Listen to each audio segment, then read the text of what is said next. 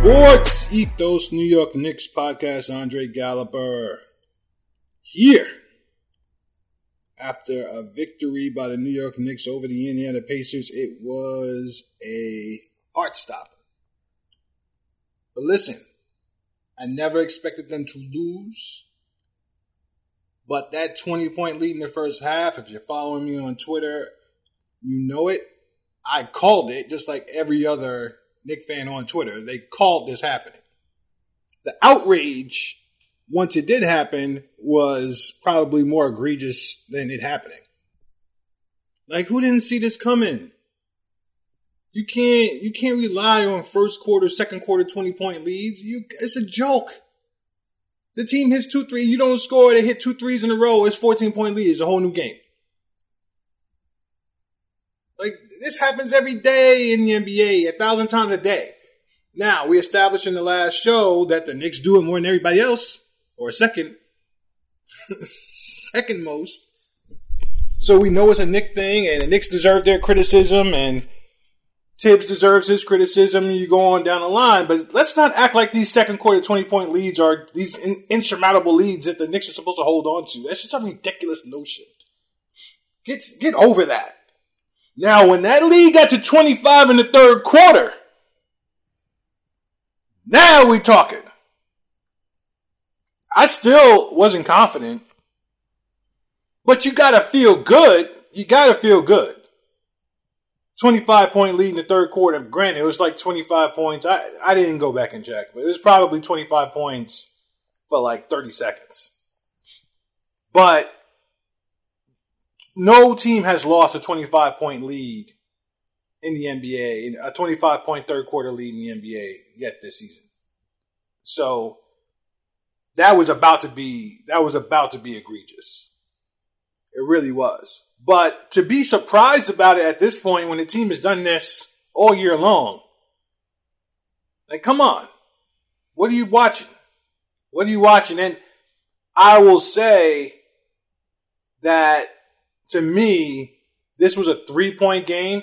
It wasn't like they came back 25-point deficit and with 2 minutes to go. It was a 3-point game with 9 minutes to go. If you ask me, kudos to the Knicks for keeping a 3-point lead for 9 minutes in the fourth quarter. Give the Knicks credit. Kept a 3-point lead for 9 minutes in the fourth quarter against one of the best fourth quarter teams in the league. That's impressive. Almost as impressive as losing a 25-point lead in the third quarter. But down the stretch of this game, you saw some of the same bad habits. I did say I saw some good things in the midst of some of the bad things. I saw some good things. I thought that they managed the anxiety of the situation. You know this is in their head. I talked about this in the preseason. I said in the preseason that winning close games is about habits, is about confidence. And you want to establish those habits and establish the confidence in each other that you can come through at the end of the game. Now, obviously, it's tenuous. You start to develop some bad habits and everything falls apart. But I thought in the preseason that it was good to have a couple close games and managing the close games at the end, so that you have an idea of what your teammates are going to do and how they're going to respond. You start to develop those muscles. The Knicks are doing the opposite. They're developing muscles to lose leads. And they're finding new ways to do it. And you saw Jalen Brunson turn the ball over twice. He took a couple bad shots early in the fourth. Well, he turned the ball over late in the fourth, but he not late enough that they couldn't recover. But you saw turnovers from him. You saw a couple bad shots when the game was starting to turn. I saw Julius Randle really have some bad body language off of one of Jalen Brunson's shots where Jalen wanted a foul call. It was really a tough shot, a difficult shot. And Julius was open in the corner. It would have been a tough pass with a pass he should have aimed to make. And, I can sit here all day. Whatever good things you have to say about Jalen Brunson, I'm going to agree with you. I'm going to do praise hands. Everything you say about Jalen Brunson, I'm 100% there with you. But there has to be honest telling too. There's a little too much ball dominance with him. And it works down the stretch of the games because he's coming through. He's coming through big time. But throughout the game, I think it could be a little detrimental to everyone else's rhythm, namely Julius Randle, who has not looked quite himself. And when I say himself, I mean what he's been this year. The last couple games, he just really seems like he's out of rhythm, making very stupid decisions, but just really not having a good feel for the game. And the way Jalen is playing, it's hard for anyone to have a good feel for the game. You've seen how relatively good, I think, IQ's numbers, his surge in production since Brunson got hurt and starting when RJ was out, very impressive across the board. Like any good thing you say about IQ, I'm probably going to agree with you as well, but his numbers are similar to what Randall's numbers were before December. Not from the defensive perspective, because IQ has been top-notch all year long. Give him credit. But from an offensive perspective, even though Julius Randle's numbers look good, you knew that it wasn't consistent throughout the game. That there were ebbs and flows in the middle of the game in his decision-making and shot-making. But at the end of the game, it evened out. He might have had a hot streak in the first quarter, barely did anything in the second quarter, a little hot streak maybe at some point in the third or the fourth, but missed and took bad shots and contributed to a doldrum for the team. Right? And that's they're human. But then Randle in December, his numbers became more consistent throughout the game. His efforts offensively became more consistent throughout the game. It was more of a process that he was going through, so it was duplicatable. It wasn't just random hot streaks. I bring that up to say that IQ's numbers can be a little deceiving in that sometimes he's not there. Sometimes he's not the factor you need him to be offensively. Obviously, he's going to miss some shots too. That's human nature, but he's not creating. He's not making the same plays. He's not making the same decisions. He's just not as much of a factor on the floor. He's not the factor that you need him to be sometimes when he's on the floor. And when he's on the floor with Brunson, obviously Brunson's going to dominate the ball and he's going to be off the ball, which I've always said that he's more effective off the ball, but he's not really if Brunson's not passing the ball. And Brunson has really gotten to that place where the ball doesn't leave his hands sometimes, but it's one of those things where it's not a problem yet. It's not a problem all the time, I should say. When the Knicks hit those doldrums like they did in that third quarter, and Brunson then has to come out of the game, now no one's in rhythm, and now you're getting sometimes the bad IQ who's not creating enough or not making enough shots and not making the same decisions, not taking it to the rim. And now you don't have any offensive flow, and maybe you would have had a little bit more offensive flow if you had a little bit more ball movement earlier in the game, even when you were playing well, because you were playing well because Brunson was playing well. So when Brunson comes out, nobody has it going. Not enough. Now, some of this may be my imagination. I get it, and it's not going to be true every single game. But I do believe, and Brunson's a part of some of these doldrums. Some of these runs, Brunson is on the floor. But I do believe that the second unit is a big part of these leads being lost. They may start with the first unit sometimes. They may end with the first unit. But the second unit is not scoring consistently enough game to game throughout the game. Maybe in the second quarter they play well, in the third quarter they don't. Okay? And I think I feel like there needs to be a little bit more flow to the offense, even when Brunson is in the game. Brunson playing this well does not necessarily mean that the team is playing to its potential offensively. Sometimes you got one person carrying you. It looks good on paper, but it's not really functional long term. And it's not functional throughout these games, and that's why there's so many ebbs and flows. Because sometimes teams can adjust to what you're doing. That's what the Pacers did yesterday. They adjusted to what was happening, and the new wrinkles kind of took guys out of their rhythm. They started blitzing the pick and rolls, double teams, etc. from different places. They were doubling, and Randall was just very indecisive on those double teams. I keep talking about it. He won't make the first pass. He passed up RJ down the stretch and threw the ball right to TJ McConnell, who was a thief. Why would you even want to play with McConnell like that?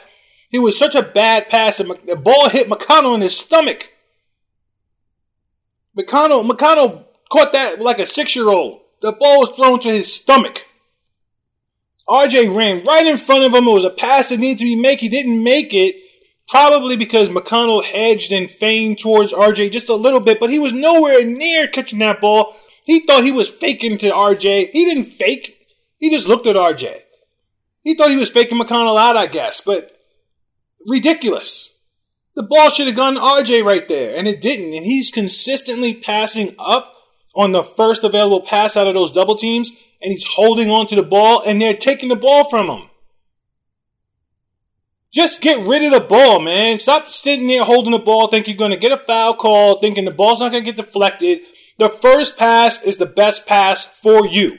There are some other players who can sit there and hold on to it and pick and choose who they want. That's not you. That's not the right play. Make the first pass that's open and then let that player make a decision. Earlier in the game, he passed on Brunson. Brunson was wide open for a catch. He didn't throw it to him. He wanted to throw it to somewhere else. They might have scored on the play, don't get me wrong. But Brunson, off your double team, is going to find the open person. He's going to make the right play. Just get rid of it. That's almost like he's stat padding because he wants the assist, and it drives me nuts. If that's what's happening, it drives me crazy. I don't want to accuse him of being a selfish player. I don't think he is. But I do think that players get stuck in that mode sometimes where it's like, oh, I got to make the pass an open shot. And no, you can make the pass to the hockey and get the hockey assist. It's okay. It's not going to show up in the stat column, but you know you made the right play and you're going to win. And if you lose a game, you're going to be mad that you lost because you turned the ball over because you were trying to get an assist. And that's happening consistently. It's not the only problem. It's happening consistently. But go back to the point I was making. Jalen Brunson being so dominant on the ball, I think is taking Randall out of his rhythm. And that's not a good thing because Randall's still going to get his shots. That's the problem, is that Randall's still going to shoot. He's going to take bad shots. Okay? So you don't want that. You want Randall to be in some kind of rhythm. You want the ball movement to find Randall in advantageous positions on the floor. You don't want him, okay, it's your turn, Randall. I'll give you a play now. That's what happened down the stretch in the Milwaukee game, too. Brunson was making big plays, and then Randall made a play. So it was like, oh, let's get Randall the ball now. It's like, no, let's not get Randall the ball now because he's not in rhythm. He just made a nice play. Okay? If you're going to run a play, run some offense, and then the ball finds Randall, then okay, cool.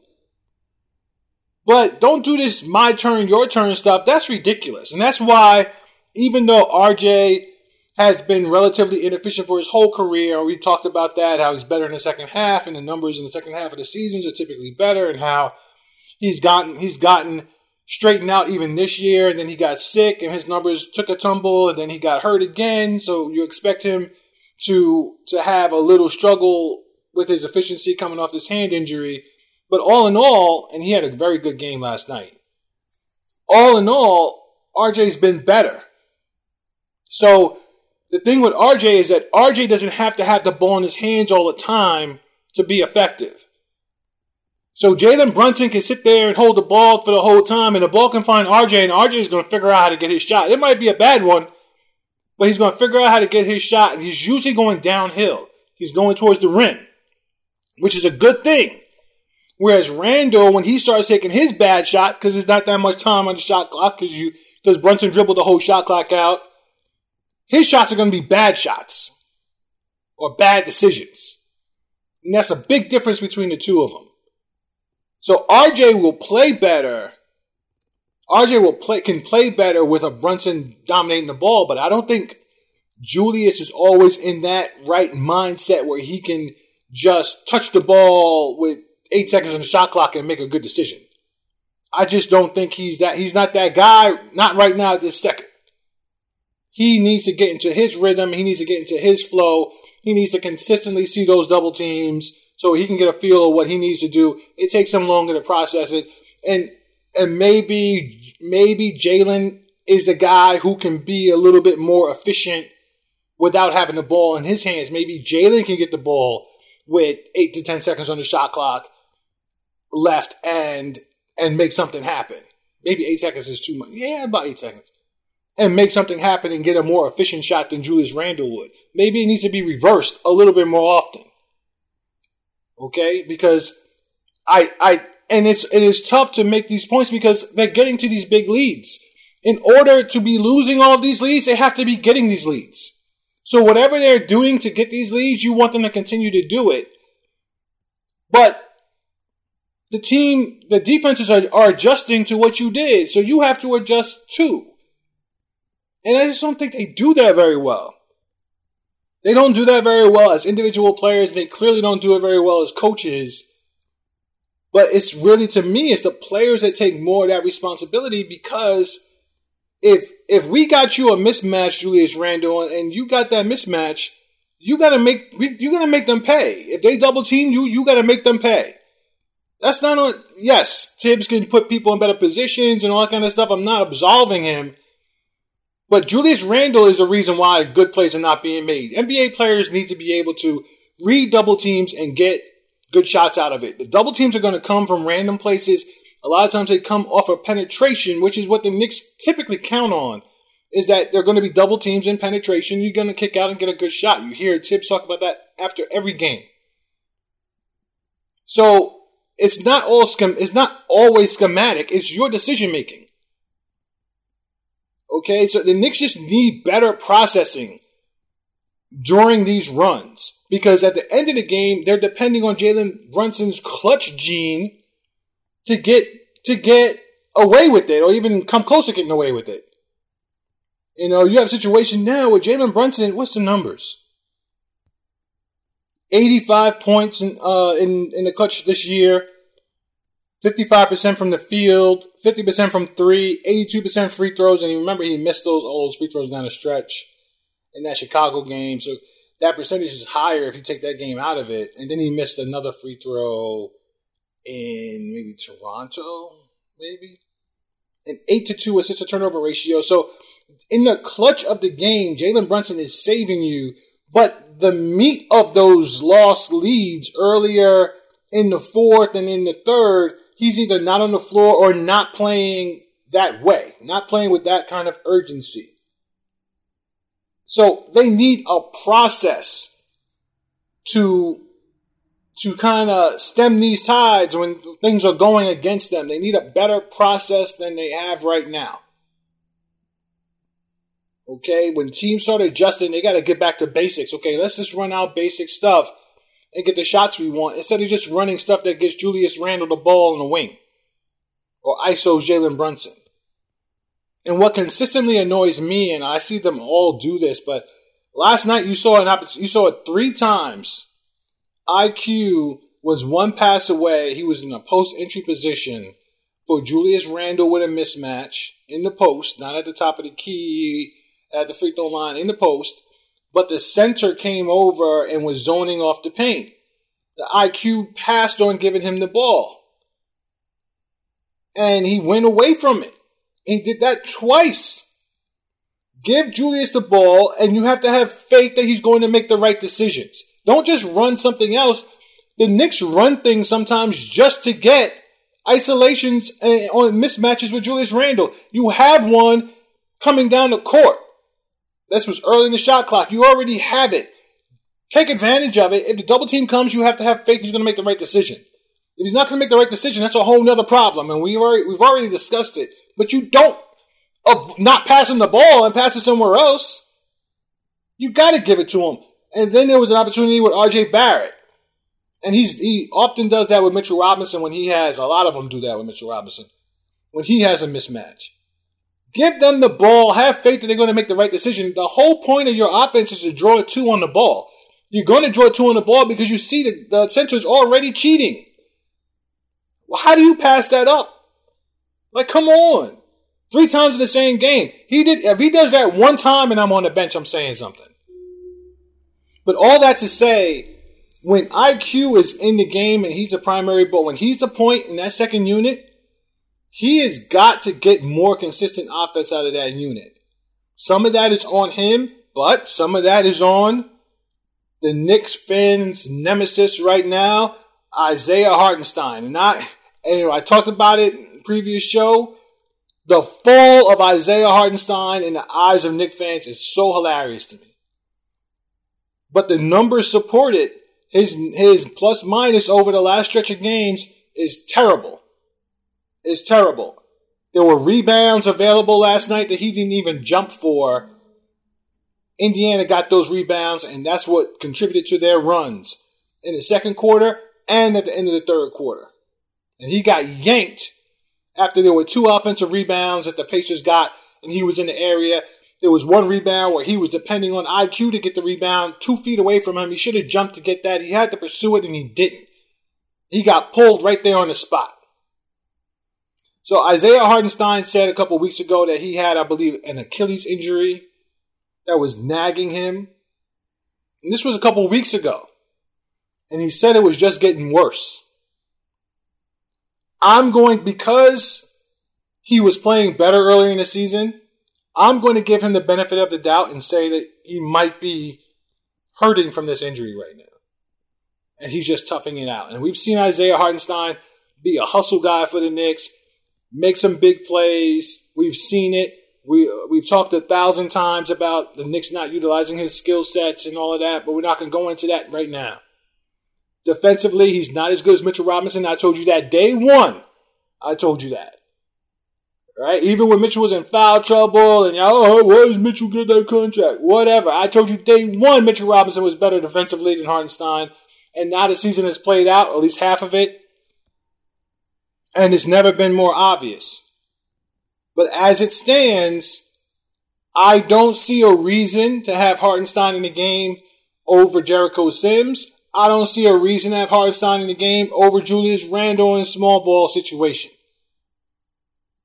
Which I think, personally, the Knicks should go to a little bit more down a stretch of these games. Not to say that Mitchell's a problem, because he gives you an added benefit. He helps you stop sometimes. He gets some good stops. He had one last night. He gets some big stops. But there are situations, and again, situations important, where the Knicks need IQ, Grimes, Brunson, RJ, and Randle on the floor. And last night you saw Quentin Grimes, who was having a good game, sat out the whole fourth quarter. It's funny because somebody on Twitter, Quentin Grimes turned the ball over while the Pacers were making a run. He got double teamed and he lost the ball again, something he's making a habit of doing. And a lot of times, and in last night being an example, it could have very easily been a foul. I think it was in the third quarter.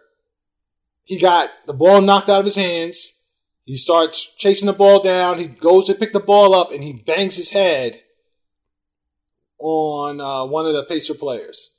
And he's sitting there holding his face. He loses the ball. They get a layup or whatever. Tibbs calls a timeout immediately. He's disgusted. Somebody on Twitter says the referees complaining about the referees. They're not calling fouls when the Knicks are being bum rushed by these defenders. Yada, yada, yada. And Quentin Grimes loses the ball, and now you're guaranteed that Quentin Grimes is not going to touch the ball for the rest of the game. And I was about to comment about how dramatic he was being. Quentin Grimes did not play in that entire fourth quarter until the very end. He literally did not play that entire fourth quarter into the very end. Your best defender, size-wise, Quickly is probably literally the best defender. But size-wise, Quentin Grimes is more versatile. The best defender. He's turned himself into a very good spot-up shooter. He makes good plays out there. And you saw he made a big three down the stretch. Even after not being in the game the entire fourth quarter. Comes off the bench cold, makes a big three. Huge. Right? Quentin Grimes did not play that whole fourth quarter. Quickly, he deserved to play too. The player who didn't deserve to play was probably Julius Randle, followed by RJ Barrett. Right? But you're not going to not play Julius Randle for various reasons.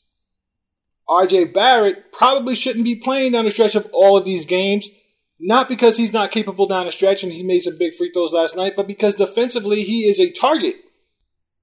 RJ can't guard anybody where he has to fight over screens. He can't do it. He cannot do it.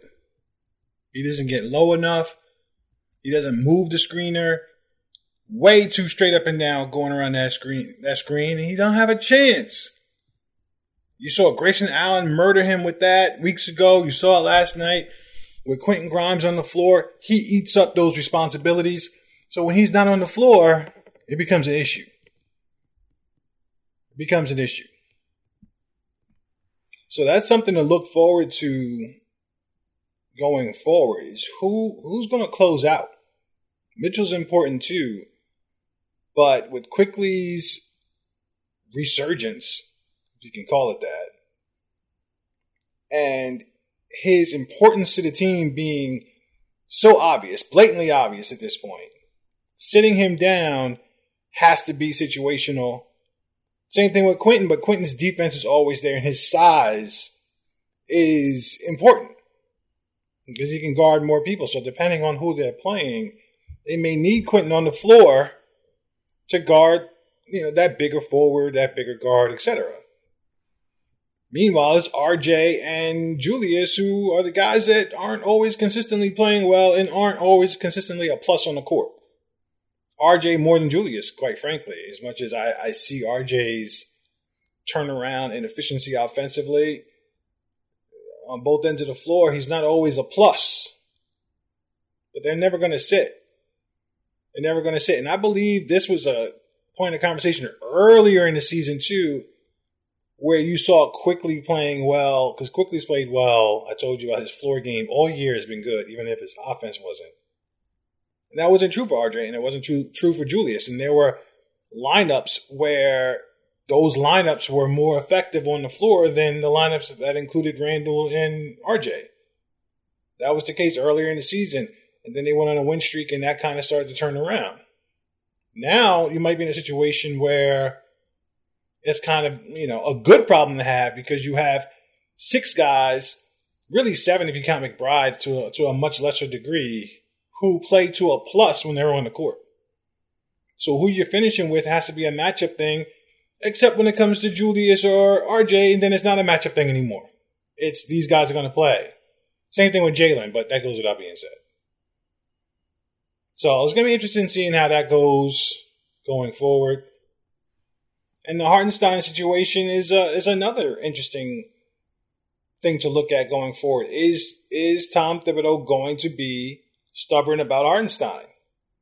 And not, he loves playing Sims. That's one of the things that Knicks fans always get wrong is they think that Thibodeau is just anti-young player. And I made this point before. He was desperate to play Quentin Grimes last year, but Quentin Grimes got hurt. And he was clearly desperate to play Sims. He was sneaking Sims in the game whenever he could.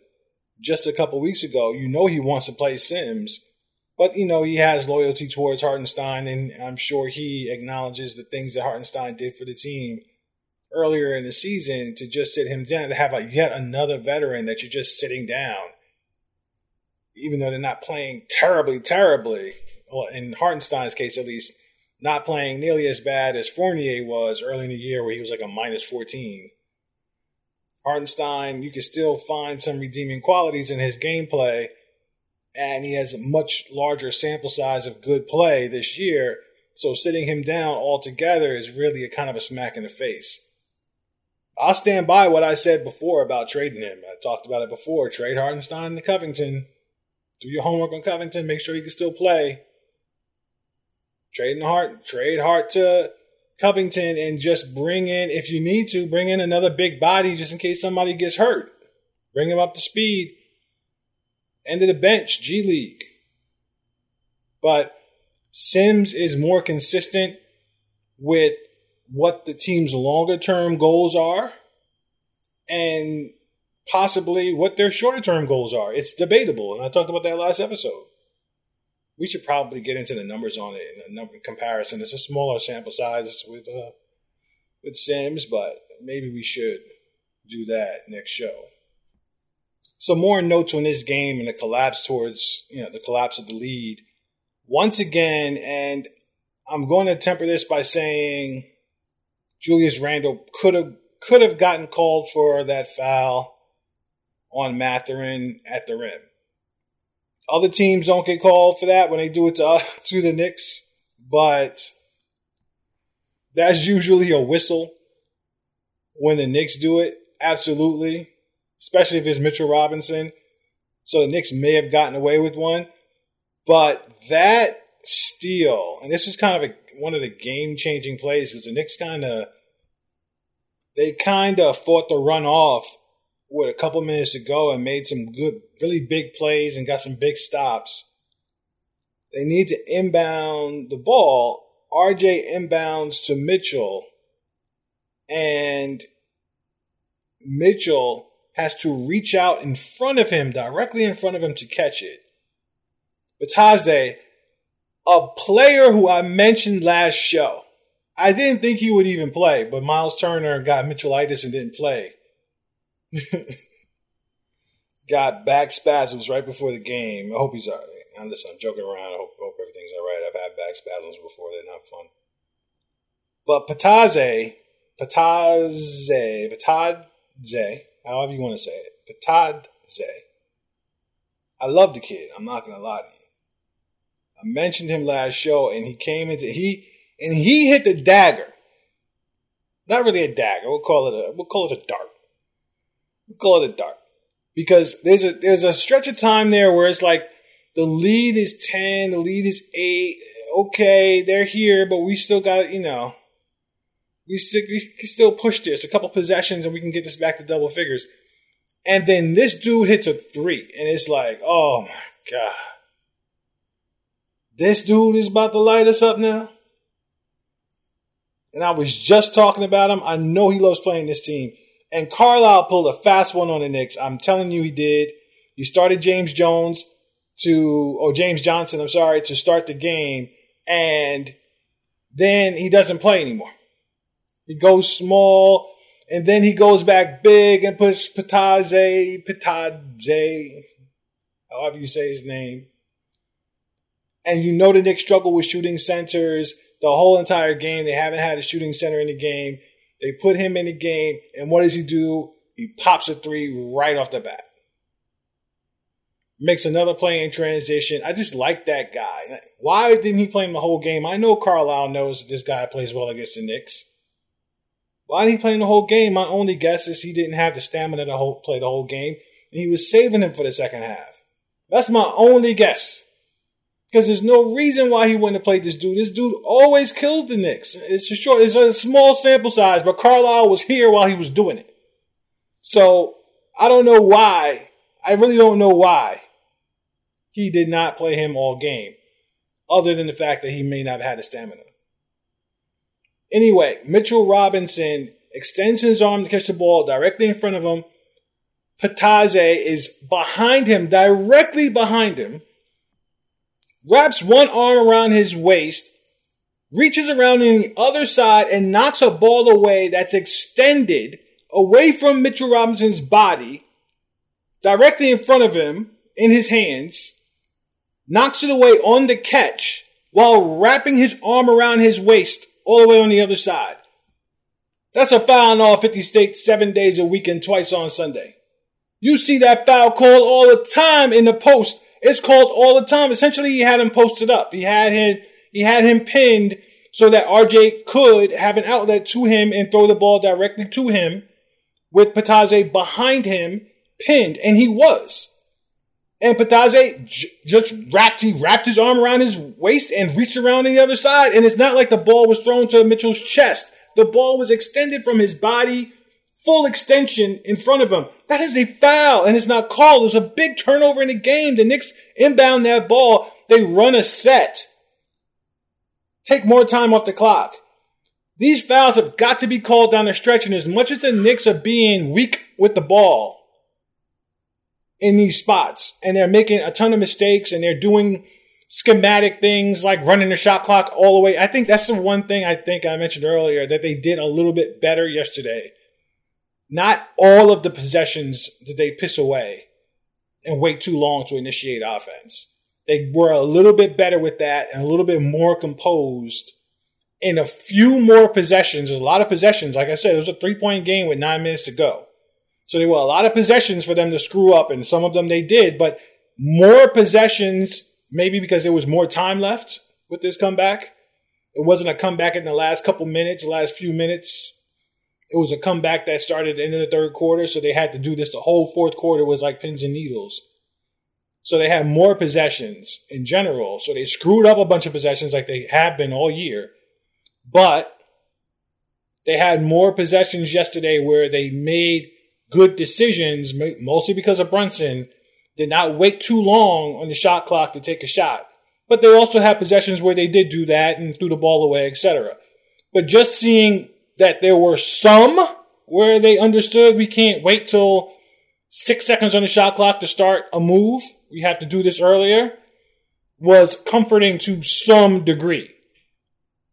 Okay? And then having quickly on the floor, and you saw this down a stretch where he made that perfect play to Quentin Grimes in the weak side corner. A pass that IQ struggles to make.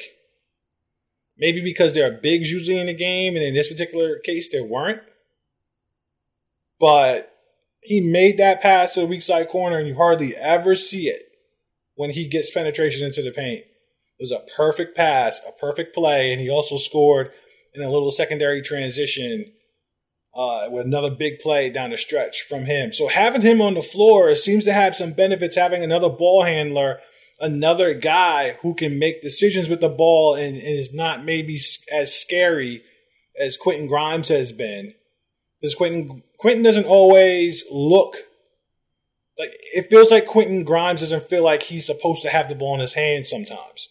Sometimes he's ultra aggressive and he makes very good plays. Other times he's like, oh, I'm not supposed to have it. Let me find somebody to pass to. It's like, no, man. You can have the ball too. You can dribble. You can get yourself out of trouble here. IQ understands that intuitively. And it was a benefit to the Knicks last night when they needed it. So maybe some schematic improvement to some degree down the stretch of the game. But down the stretch was the entire fourth quarter. You got, like I said before, you got to give the Knicks credit for nursing a 3-point lead for 9 minutes in the fourth quarter. If you're going to talk about the 25-point lead they lost. And again, Tibbs trending again for not making adjustments. Just understand, when you criticize Tibbs, understand how many points per game the Knicks are averaging, which is right around the middle of the league. Understand their offensive rating is, at least recently, top 10 in the league. And their defensive rating, I believe, is top 2 or 3. Tom Thibodeau reminds you of this every single night, but the ratings do change game to game here and there. Every single night in that press conference, Tom Thibodeau tells you all about it, as if to remind all the haters and his front office and his owner, hey, man, you can criticize me all you want, but look where I am. Look where this team is. You can tell me I'm trash at this. You can tell me I'm trash at that. I got to do this better, that better. The team doesn't do this, blah, blah, blah. Top 10 offensive efficiency. Top 2 defensive efficiency. Holla at me. Every press conference. He lets you know, and you have to put it in perspective. There are things that are not being done right. There are improvements that need to be made. No question, no doubt. We can agree on 98% of them. At the end of the day, the end product is better than what most of you thought it was going to be. Most of the league, what they thought it was going to be. And when you look inside the numbers, the Knicks are playing at a pace, at a rate that should yield a better record. So, while acknowledging that, you also have to acknowledge that the record that they have is better than you thought it was going to be and better than their talent suggests it should be, according to everyone else. So you gotta take the good with the bad. You hope that they get better at these. Randall looked real scary down the stretch. I talked about it. He looked real scary down the stretch, and I didn't like it. Anytime the Knicks have, and I've always felt this way, so this has kind of been like a Knick thing in general since going back to the 90s. I have always hoped that the Knicks would be losing at halftime because leads at halftime don't mean anything, and they never have for Knicks, and I'm sure that a lot of fans feel the same way. I'd much rather have the Knicks feel like they got to play hard to get back into a game, not necessarily down 20 points, but 13, 14 points. I'd much rather them be in a mindset of we have to get back into a game than be in a mindset of we're going to nurse this lead for this whole second half. Because they start nursing leads and they get real bad. Like I said, I saw a little improvement yesterday with that, but some of that had to do with IQ being on the floor. And having that secondary playmaker was important last night. And Quentin Grimes, I believe, can be that guy, but right now he's not. And you can put that on Tom Thibodeau a little bit, and obviously you got to blame Quentin a bit too. But and of course Randall, because that's supposed to be your job as well. But we ran over time. I didn't want the show to be quite this long. Make sure, don't forget, every game, every show, I'm going to let you know. Check out sportsethos.com. Follow at sportsethos on Twitter. Follow at ethosKnicks. I told you Knicks had some winnable games coming up. The Wizards coming up tomorrow. A game again. The Wizards can beat you. They got a shooting big. You know the Knicks hate that. They got the old friend KP. He might not play though. He's fighting some injuries. Beal, I think I just saw a little blurb that Beal might have been cleared to play, so that won't be fun. But the Wizards tend to play worse when Beal is on the floor, so who knows what that's going to look like. But this is a winnable game for the Knicks. The Knicks got to win it. The Wizards, they were playing at a decent rate earlier in the year, but they've been struggling. They're below 500. This is not a game the Knicks can afford to lose, and that's the type of game that a Knicks fan is going to be scared about. The team has been really good about playing those teams, though, all year. So that's part of being a fan, but we'll be there. Follow on Twitter. Follow the conversation. Until next time.